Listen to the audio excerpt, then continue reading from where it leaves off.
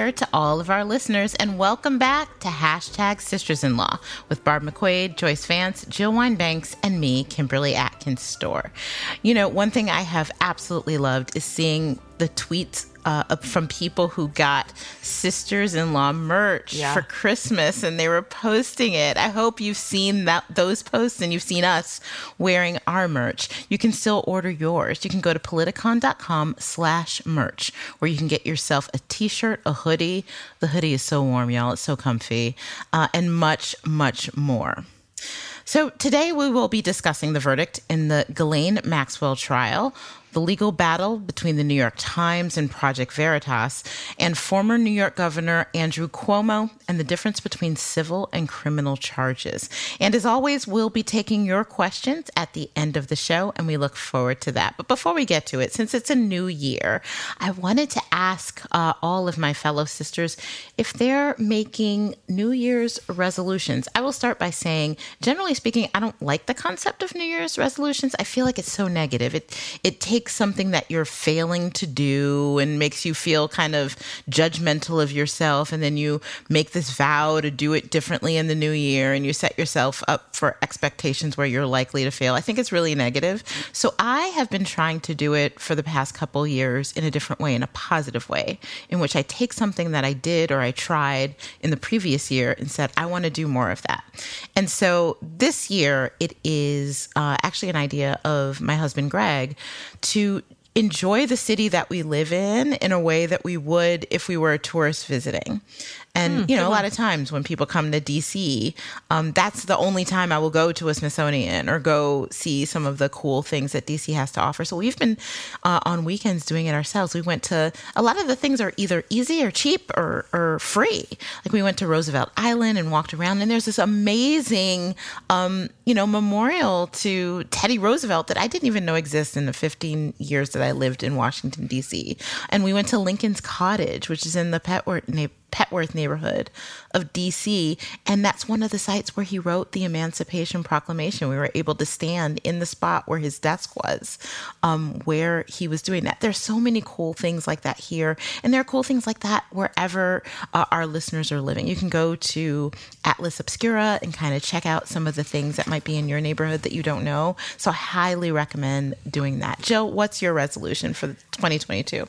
Well, I can't top that, so I'll have to adopt it. But I don't actually see resolutions as a negative thing. And by the way, my office at the Watergate office building, when I was in private practice right after Watergate, overlooked Roosevelt Island. Oh. So I actually knew that one. But Lincoln's Cottage, that's new. I want to see that. And I want to know if you've ever been to the Women's Military Museum at Arlington. If you haven't, I've not. I'm going to put that on our list. Put that on your list and look for the glass ceiling that's pierced by two stairways. You will love it. Great. It's fabulous. Fabulous. Okay. But yeah, I do the usual things of promising myself that I will stick to Noom, that I will work for saving democracy and world peace. Those are sort of maybe not so achievable, but I think they're good goals for all of us to think about at this time of year and how important it is right now to be doing that. So I've sort of, as a child, those were the things I thought about and I still think about. And now I think they're more important than ever. And what about you, Barb? Well, I've, got my sort of self-help resolutions, but I think more relevant to this podcast, I want to, the old quote by Gandhi of be the change. I want to kind of help promote hope. I feel like so often members of the media, podcasters, or people on Twitter are contributing to this feeling of chaos, and that we are living in a time of uncontrolled factors. And I think that is a big goal of anti-democratic forces, to create so much chaos and despair that people just throw up their hands and they get numb to it and complacent and say, I'm so exhausted, there's nothing I can do about this. And so I think that, trying to bring calm to chaos and explain things in a rational way staying engaged in issues, but trying to offer solutions and calls to action as opposed to just contributing to the chaos. So that's my goal, is to sort of promote hope with rational thinking. So that's my lofty goal anyway. How about you, Joyce? You know, it's no surprise, Barb, that people are constantly getting the two of us confused because I have a very similar resolution. I've actually got two for this year. And one is in the area of voting, instead of just letting people think that our rights are subsiding, to help people figure out how they can connect and what they can do. Is it, you know, taking your kids with you when you vote and creating familial urgency around voting? Can you help people get IDs? Can you help people get rides to the polls? Can you register people? So one of my goals is to try to be a clearinghouse for information, especially in the South, for people who don't think that they can do anything, so that they actually can get engaged in that process. So maybe this is more work for us together. It sounds like I think people are going to need to feel positive and upbeat if we're going to get through 2022. And then my second one is sort of a selfish personal resolution. I've decided to prioritize more time for yoga. All too often I get to the end of the day and I haven't practiced yoga. And I thought, you know, I'm gonna set aside time for me first, and I'm gonna do yoga first when I get up in the morning, no matter what else is happening and how pressing it is. Yoga and a little bit of meditation time will get priority for me next year. Well, those sound like fantastic resolutions and a great way to kick off 2022. But we will start our show now talking about some of the things that happened at the end of 2021 as the year wrapped up, which included a verdict in the Maxwell trial. Joyce, tell us about that. On the Wednesday before the end of the year, Jeffrey Epstein's longtime associate, and according to prosecutors and now a jury, his co-conspirator, Ghislaine Maxwell, was convicted on 5 of the 6 charges involving grooming young girls and sex trafficking girls that federal prosecutors brought against her. So first off, Kim, I want to start with you and one of the most pressing questions I have about this case, because you told us yesterday you had finally sorted it out. What is the definitive pronunciation of Maxwell's first name? So it's French. It is Ghislaine. Ghislaine with a hard G. I think if you were really trying to speak it in French, it would be Ghislaine, but I think just saying Ghislaine for our purposes is fine. My pronunciation has evolved over time, and I so appreciate knowing that. So talk with us, Kim, a little bit about what the charges that Maxwell was convicted of are, what conduct they involved. And the real question here is, were you surprised that she was convicted on 5 of the 6 counts? Yeah, so I was pleased that she was convicted on 5 of the 6 counts. For people who have been watching this trial, or who, which didn't get quite as much media attention as some of the other recent trials, not in the day-to-day anyway, overall, what she was accused of was really, really ghastly. We know that Jeffrey Epstein was accused of some of the most vile sex trafficking and sexual assault actions that you can imagine. Well, what Ghislaine Maxwell was essentially overall charged with was essentially being his accomplice and befriending women, encouraging them, grooming them, normalizing what turned out to be really horrific sexual abuse, and really helping to facilitate this whole operation happening.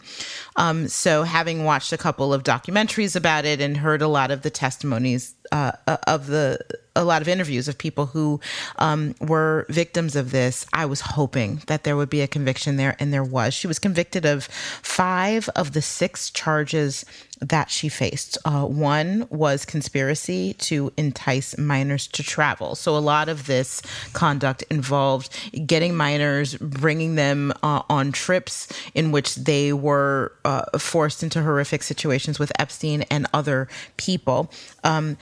count 3, that was count 1. And count 3 was conspiracy to transport minors with intent to engage in sexual activity. That's related to that as well. Count 4 was transportation of a minor with intent to engage in criminal sexual activity. Count 5 is sex trafficking conspiracy. And count 6 is trafficking of a minor. So each of these involves specific people who were trafficked. The only count that she was acquitted of, and I want to get you guys' reaction to that, is count 2, which is enticement of a minor to travel.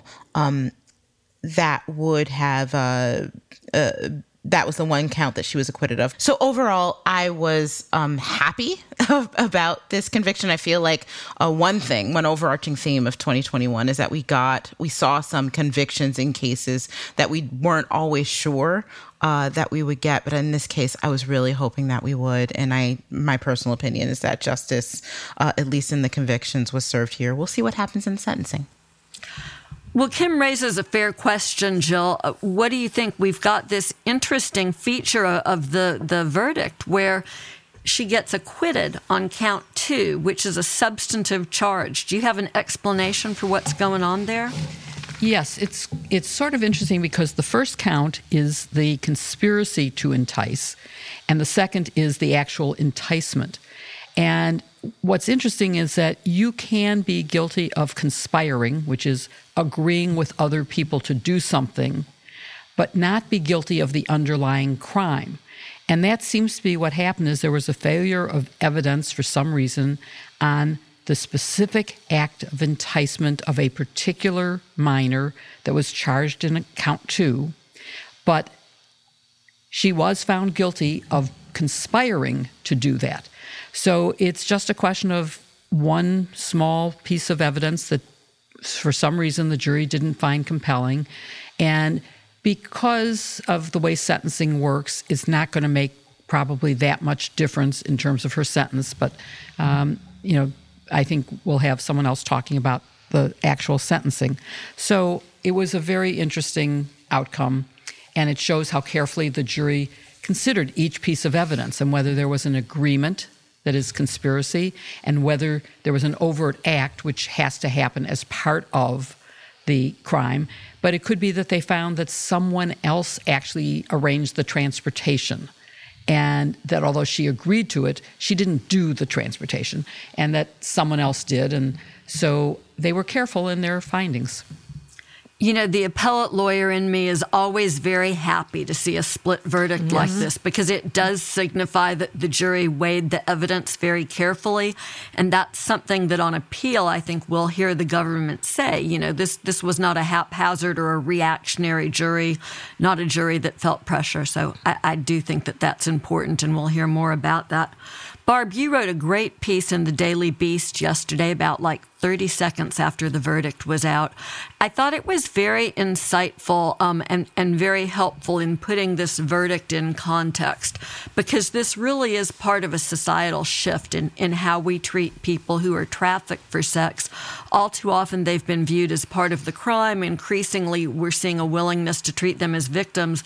Can you talk a little bit about the kind of sentence that Maxwell faces and what that sentencing process and timeline will look like? Yeah, so she was convicted of these 5 counts, as we've discussed. The highest of those counts is the one for sex trafficking of a minor, which carries up to 40 years in prison. The others are either 10 or 5 each. And I think the total, if they were all to be served consecutively, would be 65 years. One thing that's interesting, Joyce, and you and I spent a lot of time going back and forth on this yesterday, was the statute has evolved over time. And so her conduct occurred going back to the 90s and into the early 2000s. So you have to look at the statute that was in place at the time of her conviction. So now there are mandatory minimums and up to life in prison for conviction of some of these crimes. For her, it's 40 years on the longest count, and then 5 or 10 in the others, for a total of 65. But of course, the sentencing process involves sentencing guidelines as well.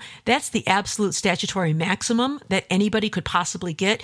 What actually happens is the next thing that will happen is she will be interviewed by the pretrial services, and they will look at everything about her criminal history, any good works that might mitigate her sentence, any aggravating factors that might add to it. They'll calculate sentencing guidelines, and from there, the lawyers will argue whether she should be punished above or below or within that range. And I don't know what that number will be. That calculation has to occur. But I think we're talking about decades as opposed to months or years. And in terms of timeline, I would say, in my experience, typically a sentencing hearing is about 3 months from the date of conviction because of all that work that needs to be done. And so I would expect her to be coming back, sometime in the next 3 months to learn what her sentence is. Can I ask a quick follow-up question there? You're talking about good works and mitigating factors, and I know we talk about this normally in sentencing. In a case like this, what possibly can mitigate that sentence given how horrific the claims are against her? Yeah. So again, a judge is going to have to make a decision, and maybe they decide there's nothing that can offset what you've done here. But everything's fair game. Like in the Michael Flynn case, they pointed out that when he was a teenager, he jumped into a lake and saved someone's life, and all that counts. His military record. So I don't know what good work she's done in her life. Maybe she has done, charitable work and other kinds of things. This is one of the areas, though, Kim, where I find huge disparities between the haves and the have-nots, because a defendant who can afford a good defense attorney will also have a body of work that they can point to, and they will produce a sentencing memo that talks about all kinds of things about, they were the chair of the board of this organization, or they were president of the Symphony Foundation for a few years, and all these kinds of things, that people who are working 2 jobs don't have the opportunity to do, nor do they have a lawyer who will go dig that all up and also submit letters on their behalf that, this person has done all of these great benevolent works. They have mentored people. They've done all these good things. So I don't know what, if anything, she has done that could be good, but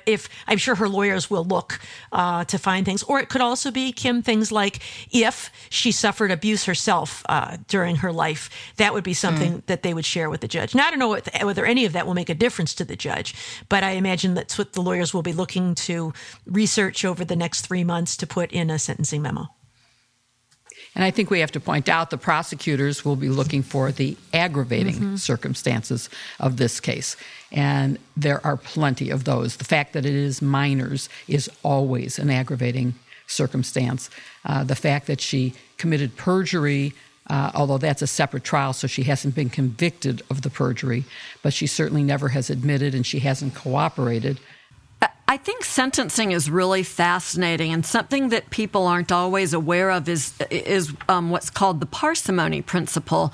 At the beginning of the statute under which federal judges sentence, the language says that a defendant should be sentenced to an amount of time that is no longer than necessary to achieve the goals of sentencing. And then Congress has set out all of these goals of sentencing, punishment, but also factors like rehabilitation come into play. And the judge is authorized to take into account the defendant's background and upbringing. But as Jill points out, under the sentencing guidelines, there are accelerating factors. And so your sentencing guideline range can be increased because you had, for instance, vulnerable victims. But also, I think fascinating in this case, prosecutors are able to argue relevant conduct. That means conduct that wasn't necessarily proven at trial, but that comes into play. And in a case like this one, where you have a lot of additional victims, there will be a real fight between the defense and the prosecution about what conduct is fair game, what can't be used to enhance a sentence because it hasn't been found by a jury, and what can be under the guidelines. So we could all be in for a real education about the sentencing process and maybe even some fresh legal ground. It's going to be interesting. I have a lightning round question for each of you, though. I think, sort of the gorilla in the room right now is, now that she's been convicted, is Maxwell going to cooperate? Will she name big names or offer prosecutors any evidence to help them go after additional defendants? So I want to know what each of y'all think, starting with you, Kim. I don't know in this case. I'm not sure. I hope so. In part, and this gets to a bigger issue, and I want to hear what the other prosecutors have to say about this, but it gets to the bigger issue. While I'm very glad that Ghislaine Maxwell was convicted of this, because clearly she was one of the people at the center. Jeffrey Epstein is no longer alive. I know that this was not an operation run by women, and that there were a lot of men involved in this who committed atrocious acts as well. And it would be a shame if the only person who was held accountable for her actions is a woman in this case. And so I am hoping that she cooperates. I am hoping that prosecutors have strong cases against the other people who are involved, because we already talked about the fact that she was trying to say that she was, being accused of the acts of a man, and that was a ridiculous defense. But at the same time, she did not do this by herself. And I hope that other people are held accountable for this. This shouldn't go down in history where the only justice that is served is the justice that is meted out against a woman. But I want to hear what you guys say about the prospects of cooperation. Jill, what do you think? Well, I want to say first that she was not a substitute for Epstein. She was she wasn't. To this operation. She was an important part, and she was held accountable for her conduct, not for someone else's conduct. And 100%. The same is true for all those other men who are now having heart palpitations, worrying about whether she is going to name names. And that includes a lot of people all over the world who are worried. And it includes Prince Andrew, who has a civil suit against him by a victim who wasn't in this case, but who will probably benefit from this. But what I want to say about her cooperating is, does she have anything that would be worthwhile to the prosecutors to even listen to? And I'm not sure that she does.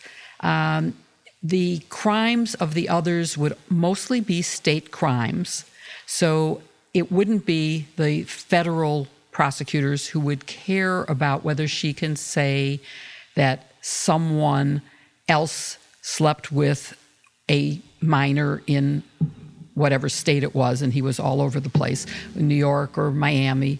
And if she doesn't have something that is valuable enough to them, then why would they work with her and recommend a reduced sentence in exchange for that cooperation if they can't prosecute as a result of that? So, Barb, I'm curious about your take on this. I suspect you and I are sort of on the pragmatic side of things, thinking about how cooperation plays out in the Southern District of New York. Do you see any potential here? Unlikely, but I think if she wanted to come to them, the way this works is the defender or the subject comes in first and lays their cards on the table. So before any promises are made by a prosecutor, first they say, what is it that you're selling? What do you have to tell us? And so it would have to be something pretty great, I think. And also keep in mind, this is someone who's been indicted for perjury.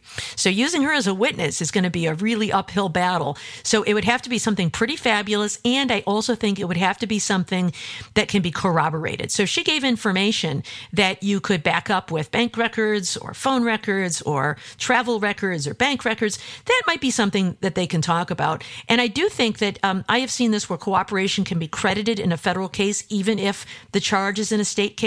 Or it could be that one of these or more of these men could be indicted as part of the conspiracy with Jeffrey Epstein and Ghislaine Maxwell.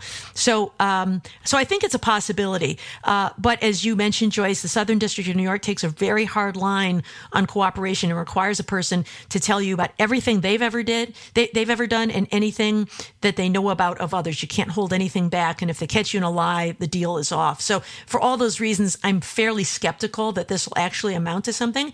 But there's also potential that she could know some things that are very valuable. And so I I won't close the door. If I were the prosecutor and she said she wanted to come tell us something, I would listen. I would too. I don't know what y'all say in Michigan, but in my old office, we used to say that when it came to cooperation, we didn't buy any pigs in a poke.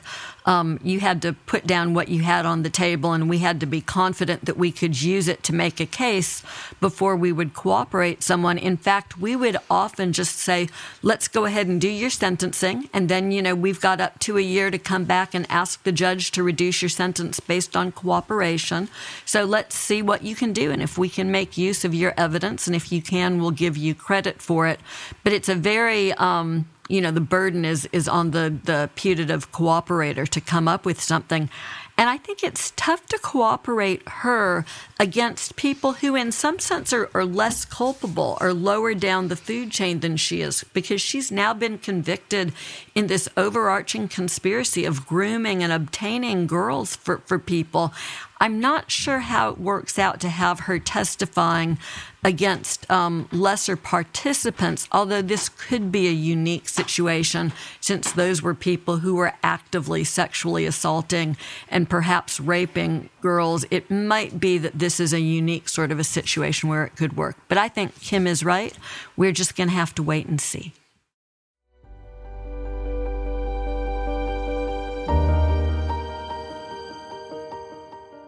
So, Barb, I don't know about you, but I have a confession to make. I do a little bit of extra shopping after Christmas, mostly for myself. And something that's really helped me feel less guilty about that this year is that I've been using Honey and saving a lot of money doing that. Have you been using Honey at all? I have. I've got the app on my phone, and so when I buy things online now, it just automatically looks for discount codes before I get my final total, and it automatically finds me those discounts. So yeah, I used it a fair amount for holiday shopping, actually. How about you, Jill? You using the Honey app? I've been using the Honey app for a very long time. A friend told me about it a long time ago, and I was amazed because it's a free app, and it does save money almost every time you shop. If there is a coupon anywhere in the world, well, anywhere on the internet anyway, it will find it. You don't have to check for coupons for this particular vendor. They do it all for you. And these days, when we all are shopping online, and even more so now that COVID is back, you can't help but feeling it when the promo code box taunts you at checkout. But thanks to Honey, manually searching for coupons is a thing of the past. Honey is the free browser extension that scours the internet for promo codes and applies the best one it finds to your cart, getting you the perfect deal. They support over 30,000 stores online, with everything from tech to popular fashion brands and even food delivery and cosmetics. And so far, Honey has found its over 17 million members, over $2 billion in savings. How does it work, Kim? I can tell you exactly how it works because one of the presents I got for Christmas was a gift card from my wonderful husband for Saks. And again, I didn't want to go into the store because, things are a little dicey right now. I'm trying to be safe. And so I went online and used it, and Honey I'd forgotten about Honey, and it popped up like it doesn't let you forget. It was great. So imagine you're shopping on your favorite site like Saks, and when you get to the checkout, the Honey button drops down, and all you have to do is click Apply Coupons. And then you wait a few seconds as Honey searches for the best deals it can find across the internet. And then boom, it enters it for you, and you'll watch the prices drop. It's easy. Follow Kim's advice. If you don't already have Honey, you could be straight up missing out on free savings. It's literally free and installs in a few seconds. And by getting it, you'll be doing yourself a solid and supporting this podcast. Get Honey for free at joinhoney.com/sisters. That's joinhoney.com/sisters, or look for the link in our show notes.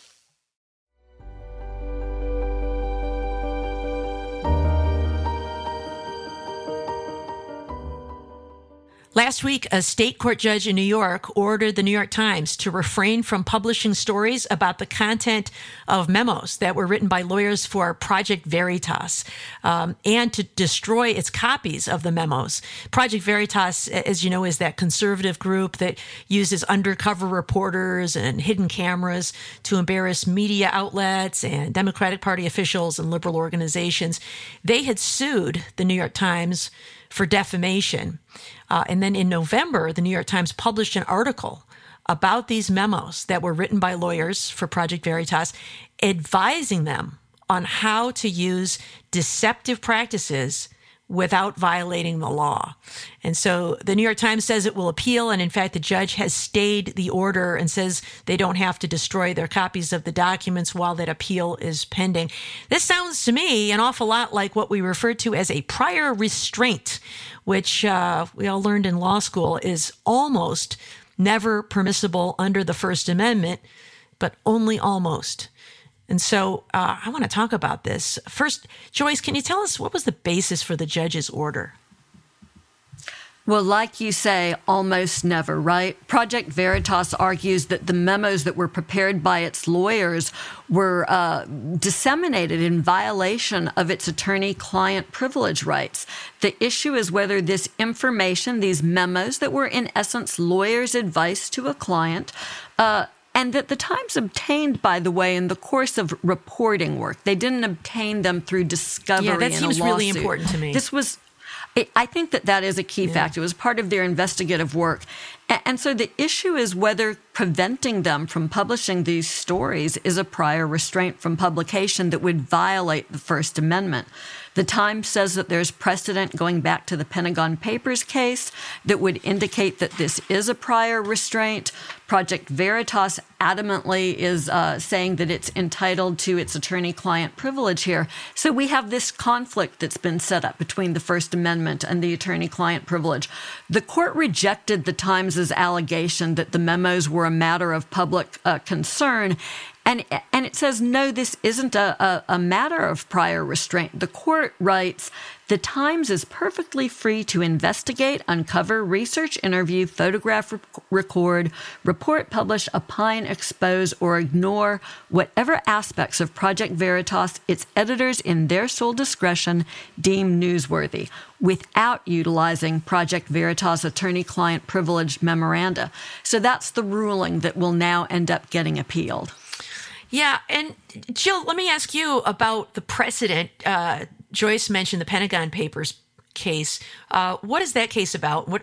How does that play into the New York Times' position in this case? So, well, before we talk about the Pentagon Papers case, there is actually a precedent that even precedes my life. Neer versus Minnesota in 1931, when the court really established that there can be no prior restraint and that the First Amendment rights of the press are so important that it cannot be prevented from publishing. And then, of course, the Pentagon Papers is very much a part of my lifetime because Daniel Ellsberg was a victim of the Plumbers Unit, which was involved in the burglary of the Democratic National Committee in the Watergate break-in. And so I've gotten to know Daniel Ellsberg, who felt that he, as a part of the government, had discovered information that was of enormous public interest in terms of foreign policy and war. And he copied those documents and gave them to the New York Times and the Washington Post, who then published them. And they were sued because of national security and the classified information that he was releasing. The court there said, no, that in this case, the public need to know and the right to publish cannot be stopped in advance. You can sue afterwards for, in the case of Neer, it was a question of defamation. You can sue for defamation after the fact of the publication, but you can't stop the publication. And so Pentagon Papers basically reaffirmed that even where there's national security documents, the public interest can outweigh the potential harm, and the media's role as a watchdog is so important that it must be protected. And I think that we're going to see more of those kinds of things happening now as courts weigh the even things like the release of the president's documents. The public need to know versus the executive privilege. And the same thing here is, okay, the public need to know versus attorney-client privilege, assuming that this falls within attorney-client privilege. Yeah, Kim, I want to ask you, you're the journalist among us. In the Pentagon Papers case, I saw the Post. I remember this. And I've read the case fairly recently. We discussed this in my national security and civil liberties class. But what the court there, did say that the order in that case was an impermissible prior restraint, but it did leave a little bit of room for prior restraints. In the case of, the examples they gave were like troop movements or dates of, warships were launching. So they did say there is some room for this. So what are your views about the boundaries of what's fair game for reporting under the First Amendment? Is there anything that's off limits? And, if so, where do reporters think about drawing that line? Yes, there are some very limited areas that is beyond the First Amendment right, but they are very limited. And it's important to understand why. The press is the only industry to be given explicit constitutional protection in the Bill of Rights, right? The First Amendment. Congress shall make no law abridging the right to freedom of the press. I know whenever I say this or write this or tweet this, people respond to me saying, no, what about clergy? What about yeah, there is a freedom of religion, but the freedom of religion that's in the First Amendment belongs to people. The right to exercise, the right to practice. It doesn't belong to the clergy.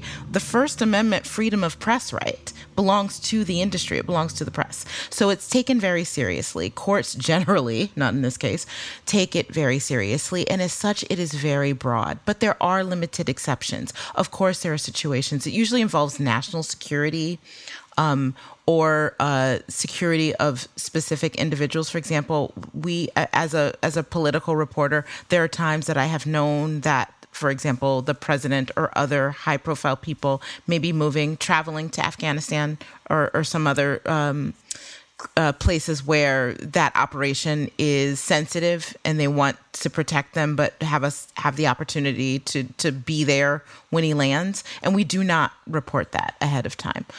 There are limited situations when it comes to national security of information, national security, very sensitive, usually top secret information.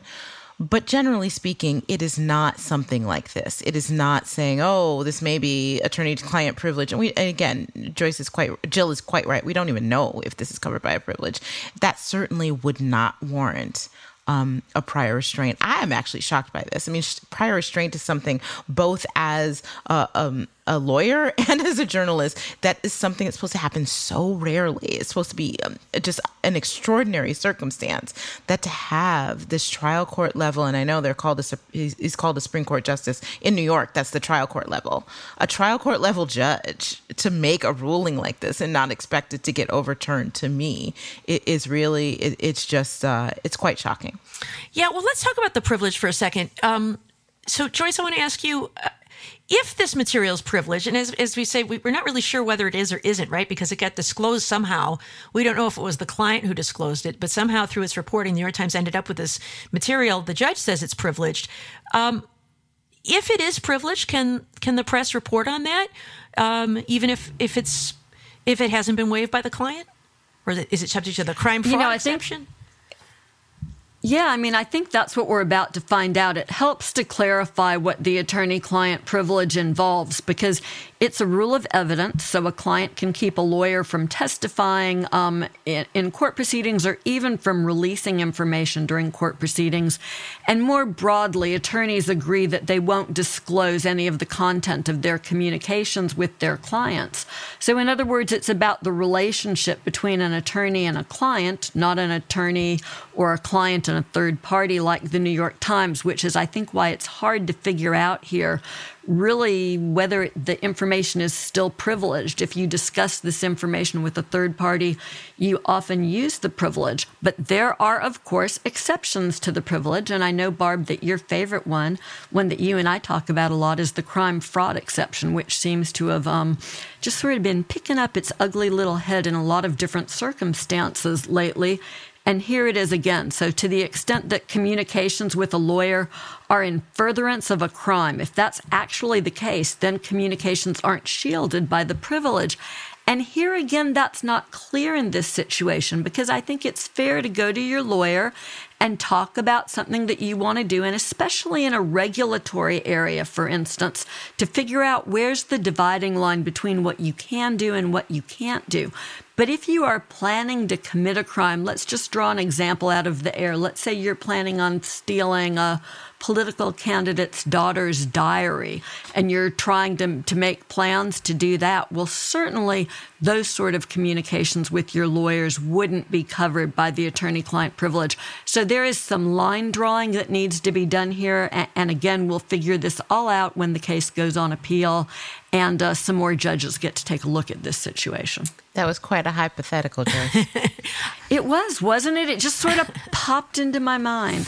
Well, Jill, let me ask you this. So Joyce discussed the idea that, maybe this isn't covered by the privilege at all if it fits under this crime fraud exception, which is quite possible. What if it does? Does it matter how the reporter obtained the material? If only a client can waive the attorney-client privilege, what if the reporter, used some sort of manipulative means to get it, or obtain the memo from someone else? Should the privilege be respected? You probably see at the end of all these emails that someone will send you and say, anything in this document, this email is protected by the attorney-client privilege. And I always think, well, no, it's not if you send it to me. But I think they're trying to cover even inadvertent disclosures. Must the privilege be respected if the New York Times, through its own reporting, obtained this document? So that's obviously a complex question. And let's start with, is it privileged? And the answer is, we don't have enough information to say one way or the other. And I would agree with Joyce. I know in private practice, when a client comes to you and asks a question, they don't want to be told no. They want to be told how they can do what they want to do. They may say, here's what I'm planning to do. Can I do that? And you can say, well, you can't do it that way, but here is a way that you could do it to get to the same result. So I would consider that kind of advice within the privilege. But we don't know exactly what this was about. And the privilege can be waived by other than the client. Yes, the client can waive it, but inadvertent, accidental disclosure to a third party, you're not even aware you're doing it, but you reply all to a memo and you say something that you intended for the lawyer who is the person you intended to get it to. But if it went to other people, it's not protected. So there are a lot of ways to lose it. A very good resource for any lawyer or client is the American Bar Association, which I was proud to be part of for a long time. Has a lot of writings on how you can lose attorney-client privilege. And they stress that it can be voluntary, deliberate, or it can be accidental. And anything that is business advice rather than legal advice isn't within the privilege to begin with. But, when you're talking to three people, your lawyer and you are talking, and the third person is a consultant, it's not privileged if the consultant's in the room. So unless he's absolutely essential for the advice that the lawyer has to give. And so the answer is that if it gets to the reporter through legal means, if the reporter stole the documents, entered the lawyer's office, rifled through their files, and took them, clearly that isn't a waiver, and clearly they're guilty of theft as well as of violating the attorney-client privilege. But if they got it from, and we have no idea how they obtained it, during Watergate, a janitor basically alerted the Washington Post that our garbage contained a lot of memos. And that's how the Washington Post got memos. That wasn't, of course, there's no attorney-client privilege there, but it was information we didn't want out. It could be that somehow a janitor found these memos and gave it to the newspaper. So we don't know how it happened. As long as they didn't steal it directly, I think that it could be something that they have a right to publish. All right. Well, here's one question I want to ask Kim. When the media outlet is the New York Times, I think those arguments that you make about the press and the right to free press is enshrined in the First Amendment, and that makes a lot of sense. But do these rules apply equally to less established media? Nowadays, anybody in their basement can be a blogger. If we've got an extreme right-wing blogger or Steve Bannon's radio show, do they get the same protections as the New York Times? Or, how about WikiLeaks, which was being used by Russia to disseminate stolen email messages? Julian Assange is charged with encouraging Chelsea Manning to steal Department of Defense computer files so that he could publish them on WikiLeaks. Are those tactics permissible as part of the news gathering process? So the way it works, the overall question is, for the most part, yes. And the way that it works is you need, for First Amendment purposes, and I want to separate that from other laws that might be broken. For First Amendment purposes, you need to cut a wide swath around the press, because the problem is if you start picking and choosing what constitutes press and start allowing prior restraint rulings against certain organizations because you don't really think that they're news, that sets up precedent that can be used against media organizations, including the New York Times, which is why a lot of times, including in the Assange case, you saw a lot of editorials in his favor on the First Amendment question. I want to be very specific. So, of course, there can be other laws that are in place, laws against things like criminalizing dissemination of classified information, for example. Certainly, as Jill pointed out, there are defamation laws that are meant to prevent people just from putting out falsehoods, lies, things that can destroy people's reputation.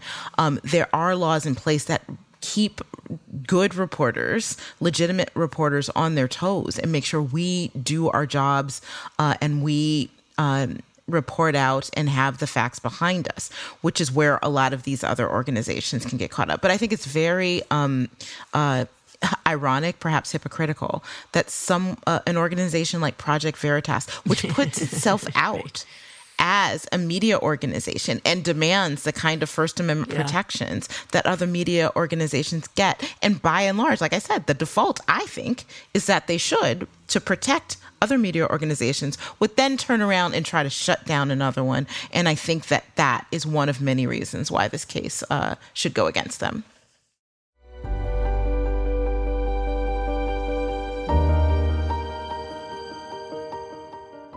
So, while the situation in the world is what it is, I'm trying to do my part, and I haven't been going to my mani-pedi place as much, but it's okay because I've been using Olive and June to do my own nails, and I found it to be really easy. Have you heard about this, Barb?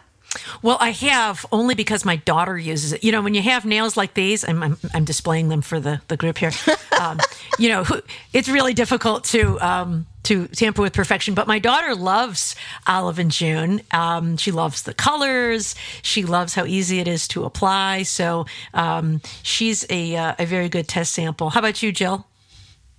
Well, I'll hold up my nails because I actually am wearing Olive and June today, and it's really wonderful. I will admit that I still go for a manicure and occasionally a pedicure, but the quality of Olive and June is so good and the colors are so fabulous that I actually am bringing bottles of it to my manicurist to use, and she really likes the quality, and she's very, very strict about quality.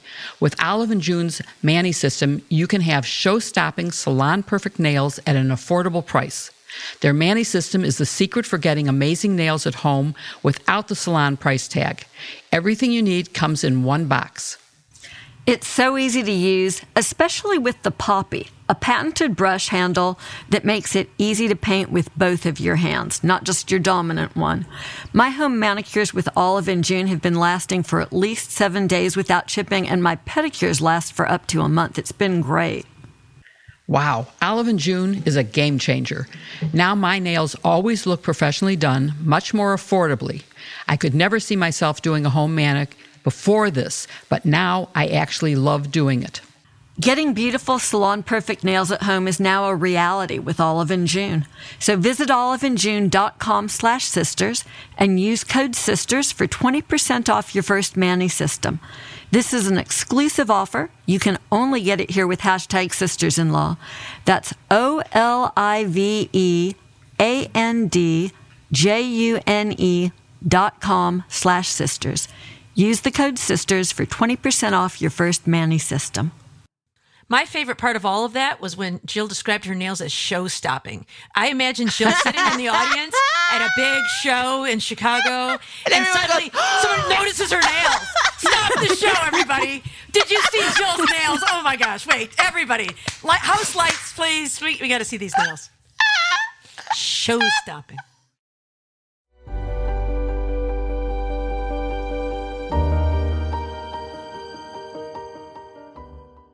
So let's look at Andrew Cuomo. Our friend and former MSNBC colleague, Mimi Rocha, is the new DA of Westchester County, and she's taking a lot of heat for her decision not to indict the former governor on allegations of sexual misconduct in her jurisdiction.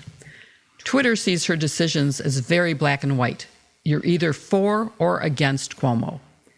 Of course, the law is far more nuanced than that.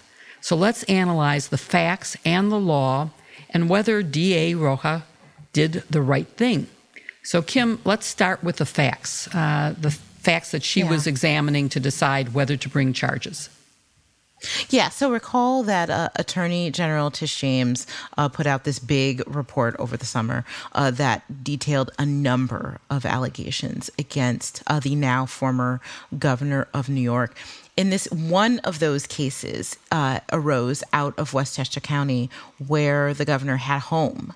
And another case is not related to Tish James' report, but that came to light. And so District Attorney Rocha was looking into them. One involves, and I think we remember media coverage of this, a police detail, a state police detail who Andrew Cuomo wanted on his detail, who was not necessarily had reached the level to qualify for it, but he made sure that she was on it. She claims that at one point she said in the course of her job, "Is there anything else I can do for you?" And he said something to the effect of, "Yes, can I kiss you?" And she froze, afraid of what the implications to her job might be if she refused, said, "Sure." And then he did and said something to the effect of, "Oh, well, if that's not against the rules, or if I'm not going to get in trouble for that," or something like that. There was another incident where a woman alleged that he grabbed her by the arm and similarly kissed her against her will at a high school in Westchester County. And so both of these cases were investigated.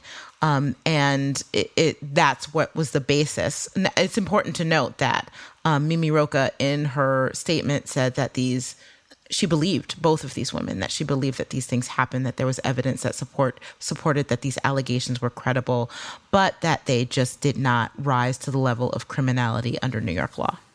So, Barb, let's talk about New York law. What possible criminal violations might there have been, and are there any possible federal violations that could have happened in that? And why do you think that she reached the conclusion that those laws weren't violated? Well, looking at her statement, as Kim pointed out, it seems to be that it was a legal problem, not a factual problem here. And so I looked at all the statutes. There's a whole section in New York law on sexual assault, all the various kinds, starting with first-degree rape, all the way down to something called forcible touching.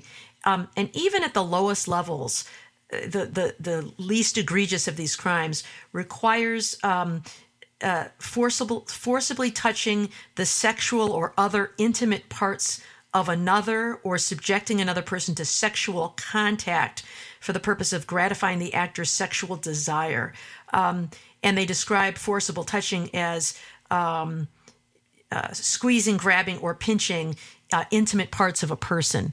And so I don't know exactly what their thinking was, but it would seem that one could argue that it would be difficult to be able to prove that kissing someone on the cheek is sexual contact, that a cheek is an intimate part of someone's body. You also have to show that the intent of the actor was for sexual gratification or to degrade the other person. And although, I suppose some might say, I felt degraded when he did this to me, you have to show that he intended to degrade. I think what we would hear from him, whether you believe him or not, is, I'm Italian, I kiss people. That was what he said when this came out. And I think while many of us would say, oh, come on, please, a prosecutor typically has to believe that he or she has sufficient evidence such that it is probable that they will obtain a guilty verdict, which means a unanimous verdict by 12 people beyond a reasonable doubt. And so when you've got the physical contact is a kiss on the cheek, unwelcome though it may be, and someone who is this, I love to kiss and hug people person, I think that one could argue that it just isn't going to reach that level of probable conviction under the statutes that talk about sexual contact. But one thing to point out, Jill, and here is that these are solely related to incidents occurring in Westchester County.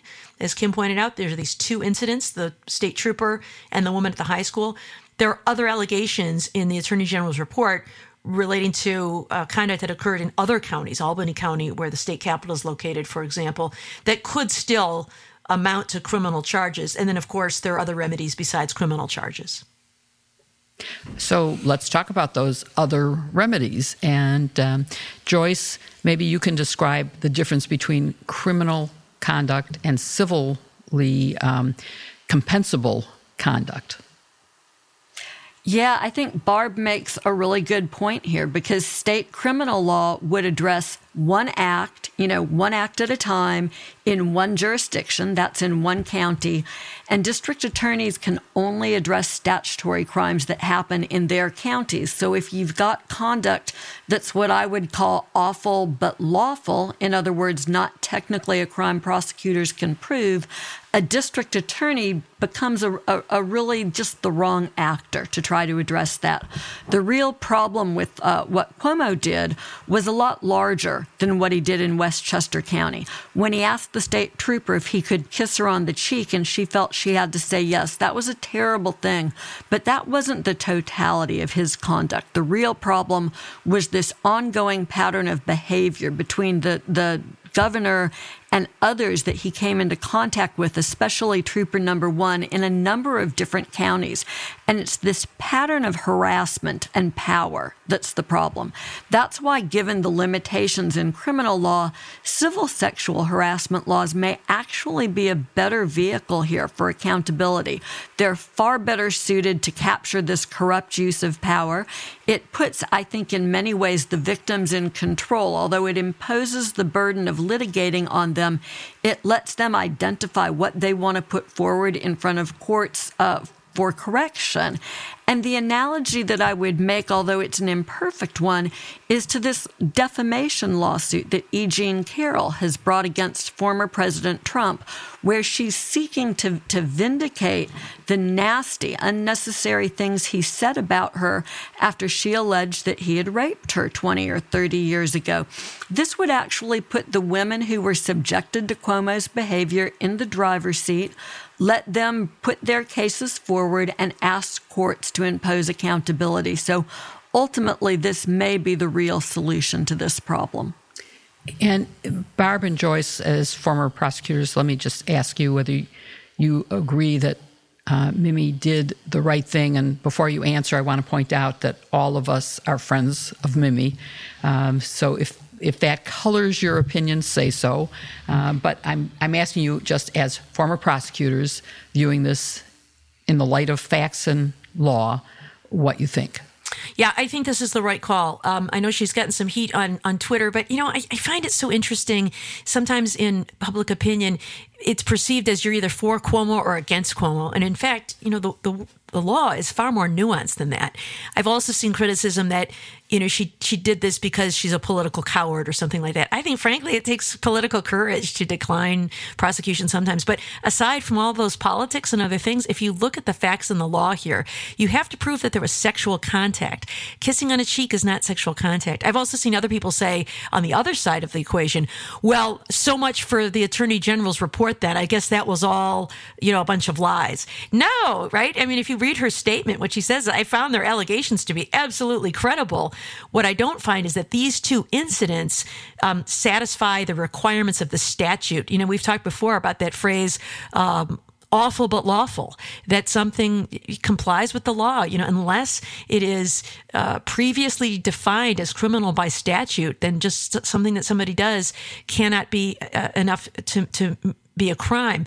And I think one of the things that causes us to see Cuomo's conduct here in a sinister light is it's a whole pattern of conduct of things that he's done with many other women in many inappropriate ways, and in other instances may amount to criminal misconduct. But there are other ways to hold people accountable. Criminal law is only one way, and I don't think it fits here. But as Joyce said, there are civil remedies. There are remedies like voting people out of office or forcing people to resign from office and public shaming and not allowing him to hold elective office again. All of those things are possible remedies. Criminal law is only one, and it has a very, very high bar that needs to be passed. And Joyce, do you agree? I love Miriam Rocha like a sister. She's important to me and a friend, and I wouldn't hesitate to criticize her or say she was wrong if I thought she was. But I think that she did the right thing here, and I think Barb hits the nail on the head when she says the tough thing to do here was not to prosecute. It would have been easy to indict the case and let the jury take the heat for anything that went wrong. But Mimi looked at the evidence and seems to have decided that even if you fully credited these women, which she did, it simply didn't violate the criminal laws. That took a lot of courage. Ultimately, that's the right thing to do. We don't prosecute people because we don't like their conduct. We only prosecute if we believe that we can get a conviction, that we can get it confirmed on appeal. She did the right thing here, but it was the hard thing to do. For sure. And to follow up on something Barbara said, which is about awful but lawful, that's the reason that we have these kinds of disclosures in reports so that Congress, or in this case, the state assembly, might change the laws so that they would not be lawful anymore. Things that are awful should be unlawful, but if they aren't, you can't prosecute. But Kim, what are the options that women have in the face of workplace harassment, the kind of thing that we saw in the pattern and practice of Governor Cuomo, as reported by Tish James? What do you think women should be doing to protect themselves, and what kind of actions can they take to stop this behavior? So it's important to note that the actions that were laid out in this case are things that women face in all kinds of industries, not just in the public sector, but in the private sector as well. And that it is, even though in this case we were talking about criminal liability, is important to underscore that it is unlawful for someone to sexually harass someone in the workplace. It is unlawful for someone, certainly, to sexually assault someone. It's even unlawful to create a hostile work environment in your workplace. And if these things are happening to you, the first thing that I would say, as somebody who did employment discrimination litigation civilly, is document it. If any of this occurred in written form, in emails, in text, make sure you keep and preserve it. If you had a conversation like the one that the trooper alleged and was believed by prosecutors had with the former governor, text it to yourself, write an email to yourself just to memorialize your thoughts about your recollection of what happened in real time. Keep as much documentary evidence as you possibly can. If you believe that you have been harassed, or you have been, there has been a hostile work environment, or retaliation for making an allegation is also unlawful. If any of those things happen to you, you can file a complaint with the Equal Employment Opportunity Commission in your state, the EEOC. Now, this is the hard part. I would suggest anybody in this position get an attorney, because the attorney is going to know the timelines. There are very short timelines that you have to file a complaint like this. They're going to know whether you would file it under state or federal law. They are going to know what statutes may be violated. And I understand that only people in a privileged position to be able to afford a lawyer often have that opportunity. You can file an EEOC claim without a lawyer, but I would advise that you have one. So I would, at the very least, look for legal aid organizations that can help you at lower or no cost to obtain legal representation in order to do that, particularly if you are afraid of retaliation for making this claim, and just keep the evidence there and listen to the advice of the legal professional as to what to do next. And a lawyer will also know whether or not what happened to you rises to the level of criminal culpability and whether you need to get the police involved. And I would just add to your very good advice that you make notes of who else heard any of the conversations or saw any of the conduct. Having witnesses noted is very important. And you can report it within your company. You can report it to friends, because that even helps. When Clarence Thomas was accused, one of the things that helped was that she had reported it to other people. And that helps the credibility of the reporting. So all of those things are really, really important. And it's a serious issue that needs to be taken very seriously.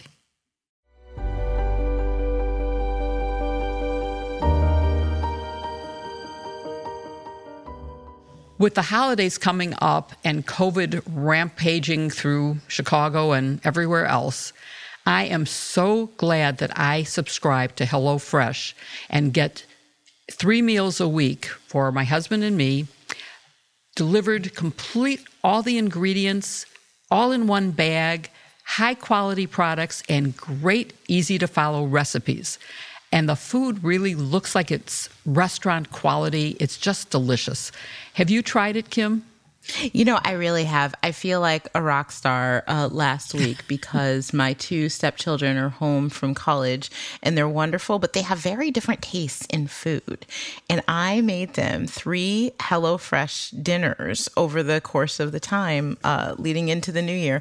And they liked all 3. It was like, I just felt like I hit the jackpot, because you're right. The ingredients are really fresh. There are things that I wouldn't think to make at home, like the biscuit chicken pot pie, which was fantastic and was a real crowd pleaser. And it makes things easy. We were able to put it together in well under an hour. And so we were able to spend that time with family as we got back together for the holidays. What about you, Joyce? Well, it's always a good week for me when Bob cooks, and Bob likes cooking best when he has HelloFresh. He always picks out really interesting recipes, too. It's just like you've been saying, it's a big hit when you're trying to feed a lot of different kids with a lot of different tastes. What about you, Barb? Yeah, I'm a big fan. Historically, I know this will shock you, I've not been a big cook. Our kids say, "What's for dinner? What's the phone number of the place we'll be ordering from tonight?" is how we choose our menus historically. But I have found HelloFresh to be really easy, great variety, and very healthy eating too. So with HelloFresh, you get fresh, pre-measured ingredients and mouth-watering seasonal recipes delivered right to your door. So skip the grocery store and sign up with HelloFresh to make home cooking easy, fun, and affordable. HelloFresh features recipes ready in around 30 minutes or less. Plus, with their quick and easy meals, 20-minute recipes, or low prep and easy cleanup options, you can get food on the table quicker so you can spend more holiday time with your loved ones. Imagine enjoying recipes like balsamic and fig beef tenderloin or pecan-crusted salmon to make holiday meals feel special without the high cost or risk of dining out or delivery. Or go for cozy comfort food like chicken sausage and sweet potato soup on a cold winter's night. Y'all, I'm starting to get hungry as we're doing this. You can easily customize your order on the app within minutes. You'll feel good knowing that you'll be getting fresh, high-quality ingredients that go from farm to your door in less than a week. So don't wait to get started. Go to HelloFresh.com/sisters14 and use Sisters14 for up to 14 free meals and 3 free gifts. That's HelloFresh.com/sisters14 and use code Sisters14 for up to 14 free meals and 3 free gifts, or get the link to America's #1 meal kit in our show notes. can we start sharing which ones we've liked? Because I didn't try the Yes. pot pie, but that I've had does the pot sound pie. good. It is good. My kids like it. It was so good. It was really Jill, good. I made homemade chicken pot pie this week, and I made my own pie crust. When just our oldest kid was a baby, I used to make it a lot and call it woo pie, and I would let him cut out the. No, I mean the point is, it is such a pain in the Yes. what to Yeah. make You a would never pie make it. crust and let it. It's like a once a year thing. So I'm going to have to try that next go round. That's a Yeah, it's great good. idea. like a half hour. It was great. It was Yeah, great. I made I that am one. all It's, over that. it's just like a Pillsbury. Yeah, right? on the top. Yeah. That sounds great. Yeah. But I'm not proud. Yeah, the I like it. I made it. the ratio of filling to biscuit was perfect. So Oh, man. I do think it. the beef tenderloin sounds really good. I think I'm going to does get that sound for good. next week. Oh, I still think the barramundi is my favorite, Jill. That's my Me too. favorite. Isn't it good? Barramundi We I is- love the barramundi. Yeah. the Had it last barramundi. We night. did the barramundi too. So good. Yeah, that's really good. really good. Really, really good. And I just really made good. a one-pot turkey chili that was so easy. Nice. And it really was one pot. It was chopping on the chopping board, put it in the pot. There was no cleanup. It was like amazing. Oh, maybe I'll try was- that. Yeah, That sounds I great. definitely recommend those one-pot deals. It was fabulous.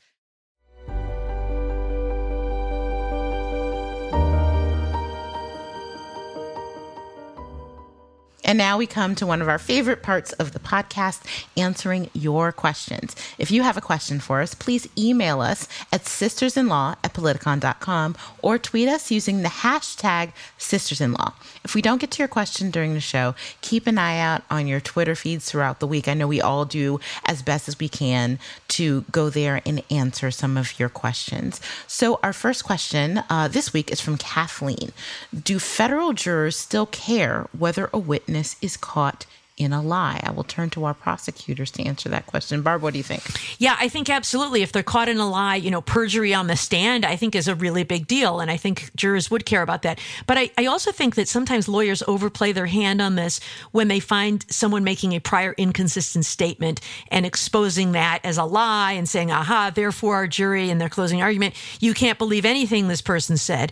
And I think sometimes they overplay that hand because I think people understand that the real world is messy and nuanced. For example, in the Maxwell trial recently, we heard testimony that she described some of the conduct that occurred by Maxwell, many years ago, and they say, well, here's your FBI statement, and you didn't mention that in the FBI statement, did you? Because it's not true. Like, no, they didn't ask me about it. So I think sometimes lawyers overplay their hand when a witness makes an inconsistent statement, but I do think that they care about lies if they're caught in the act on the stand.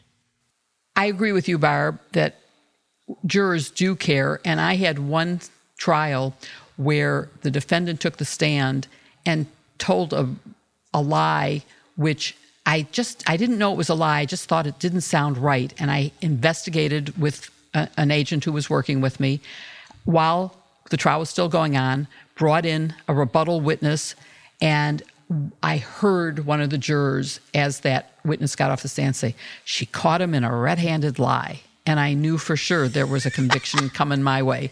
So jurors do care about blatant lies. But yes, I think nowadays we all understand when there is a minor deviation.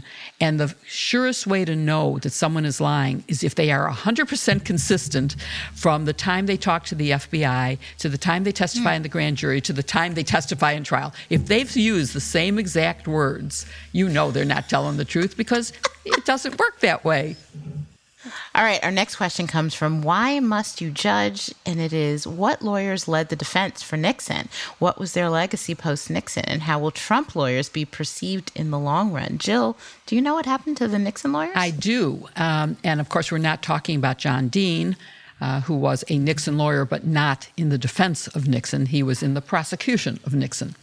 The lawyers who defended Nixon, quite unlike the lawyers that I see defending Trump now, were high-class, high-quality, very well-respected lawyers who acted in complete compliance with all the rules of ethics and truth and honesty and stayed with facts. They didn't make up conspiracy theories. So they all ended their careers with the same good reputations they had when they started. The lawyers who have been involved in the defense of Donald Trump and in perpetrating the big lie will not end their careers well. We've already had Rudy Giuliani disbarred. I expect more of that to come. Sidney Powell is up for disbarment. And I think that they also will be paying huge civil penalties for defamation in filing cases and penalties for frivolous lawsuits. There was none of that in this. I would say some of the Nixon lawyers made some strategic errors in things like disclosing discrepancies in the tape. They first came to us and said, there are 2 tapes that are missing. And then we had a hearing on that. And then they said, after that hearing ended, oh, we forgot to say, and there's a 3rd tape that has a problem. That's bad strategy, but it's not bad ethics. It's not anything that will affect their reputations. Can I just add to that, though? I think it's disgraceful when we hold lawyers accountable for representing clients who aren't well liked, right? If we believe Agreed. that everybody is entitled to a defense, that does mean everybody, as long, to your point, Jill, as the lawyers are being honest and forthright in their representation. And I am reminded that during the Obama administration, a former NAACP legal defense fund lawyer named Debo Adebele was up to be the head of the Civil Rights Division. And senators on both sides of the aisle voted against his confirmation because at one point earlier in his career, he had represented a Black Panther who killed a police officer. Yeah. And I thought it was a terrible thing that they held that against him. We need to have lawyers who are willing to do that work. And when we hold clients against lawyers, we diminish the legal system. It goes back to John Adams, right, who represented the defendants in the Boston Massacre who were British. And That's he said, right. for that exact principle. Totally agree. But it is something we see all too often. Absolutely. I was on the board of the ACLU when the Nazis marched in Skokie. And the right thing to do was to say they have a right to do that. And so I agree completely that you have to. I will tell you one other example. I had a fellowship from the EEC, European Economic Community, and as part of that, I witnessed the Klaus Barbie trial. He was one of the last defendants to be tried for. And as part of that Jill, I just have to interrupt and say, is there anything that you haven't seen or done? Because I haven't found it. I'm sorry to interrupt, but I'm always amazed by your experience. I'll try to keep amazing you.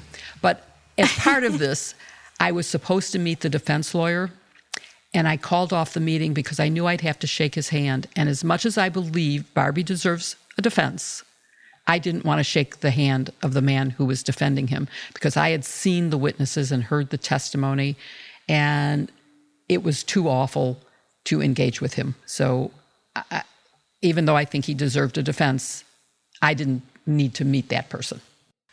All right. And for our last question, a drastic change in tone. It's from Ryan. It reads, Stephen Colbert has asked every Supreme Court justice this question, and I was curious what you all thought on this highly contested matter. Is a hot dog a sandwich? Okay, and in answering this, I'm going to evoke a different talk show host, one who helped inspire me to do what I do, which is John McLaughlin. I'm going to go to each of you, ask your answer, and tell you whether or not you're wrong. Joyce, is a hot dog a sandwich? No, it's not a sandwich. It's a hot dog. All right, correct. Barb, is a hot dog a sandwich? Absolutely not. All right, correct. Jill, is a hot dog a sandwich? It is a Chicago icon, and I'm posting a picture of my favorite pin, which is, of course, a Chicago Vienna hot dog. There you go. Huge pin. And no, it's a hot dog, and it's different than a New York hot dog. It's a Chicago hot dog. Okay, so all of you are correct, except I'm going to give Jill only a half point because Chicago conies have pickles and stuff on them. Yes. And as Barb knows, a coney is supposed to have good chili on it and onions like you get at Lafayette and American. Chili? That is what a coney And is. mustard. Correct. That's it. Chili? And No, mustard. That's it. Mustard And Lafayette is better than onions. American. And Piccalilli. In downtown Detroit. Piccalilli. There are no pickles. Pickles do not belong on a I'm an American Coney Island girl well, Kim, because I like to sit, because I like the building. You can sit in that little pointy corner on the corner. Like you're sitting in the bow of a ship. I love that seat. It is okay. So for those of y'all not in Detroit, Lafayette and American are like a half a block from each other. They're right next door. There's a big debate. There's a big debate about which is better. I'm a Lafayette girl, but to each their own. And you are correct. The reason that a hot dog is not a sandwich is because the bread is connected. A sandwich is between two pieces of bread. A hot dog is in one. And that is why I believe that it is not a sandwich. We're obviously going to have to talk about food a lot more. You know, we started with HelloFresh, and here we are with hot dogs. There we go. I want our audience to weigh in on whether they think the Chicago hot dog or a Coney or a New York hot dog is the right way to go. And the answer is the Detroit Coney. Chicago. Oh, you guys out there, vote for Chicago. Please vote for Chicago. All right. Thank you all for listening to #Sisters-in-Law with Jill Wine-Banks, Barb McQuaid, Joyce Vance, and me, Kimberly Atkins-Storr. You can send in your questions by email to sistersinlaw@politicon.com or tweet them using the #Sisters-in-Law. We'll try to get some on next week's show. And you can go to politicon.com/merch to buy some of our fun stuff. The hoodie is amazing, y'all. I highly recommend it. This week's sponsors are Honey, Olive & June, and HelloFresh. You can find their links in the show notes. Please support them as they really make this show happen. I should also say you can also find some of the links to all of our latest works in the show notes as well if you want to check that out. And you can keep up with us every week by following #Sisters-in-Law on Apple Podcasts or wherever you listen. And please give us a 5-star review. It really helps others find our show. See you next week with another episode. #Sisters-in-Law. All right. Happy New Year, y'all. Happy New Year. Happy New Year, everybody. Great to have you as sisters for the 2022 coming up. Yes. Yay. Love y'all.